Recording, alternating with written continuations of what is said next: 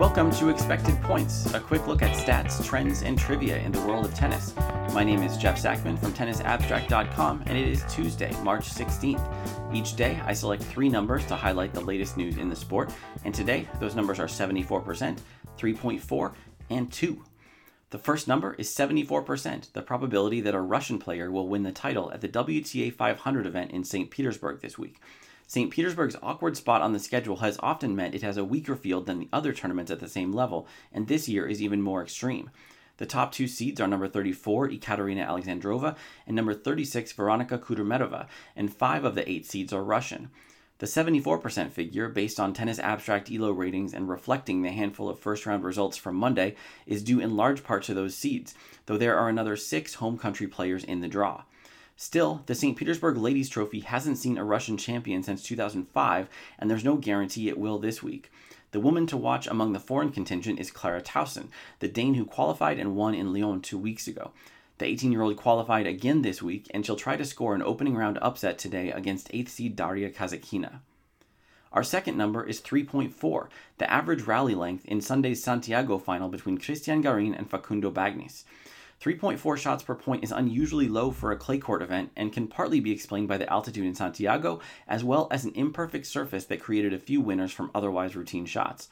Another factor is Garin's aggressive game style, at least relative to other dirt ballers.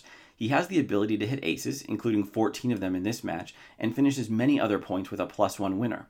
While his title match in Cordoba last year was a more typical 5.4 shots per point, Sunday's 3.4 is hardly unfamiliar territory for him.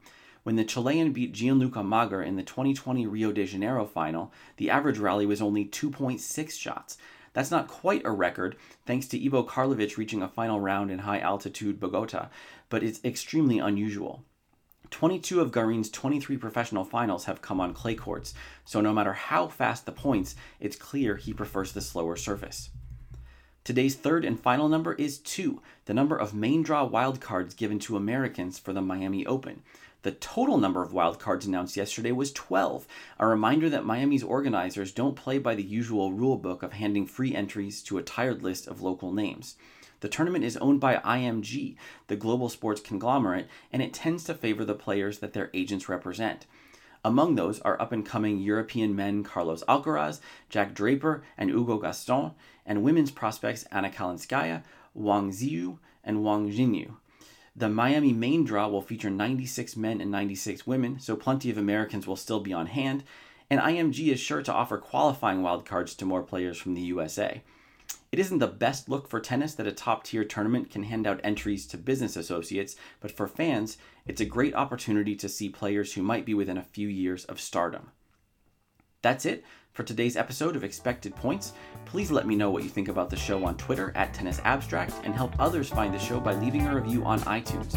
You can subscribe on iTunes, Spotify, and Stitcher, and you can always find the latest episode at tennisabstract.com. Thanks for listening.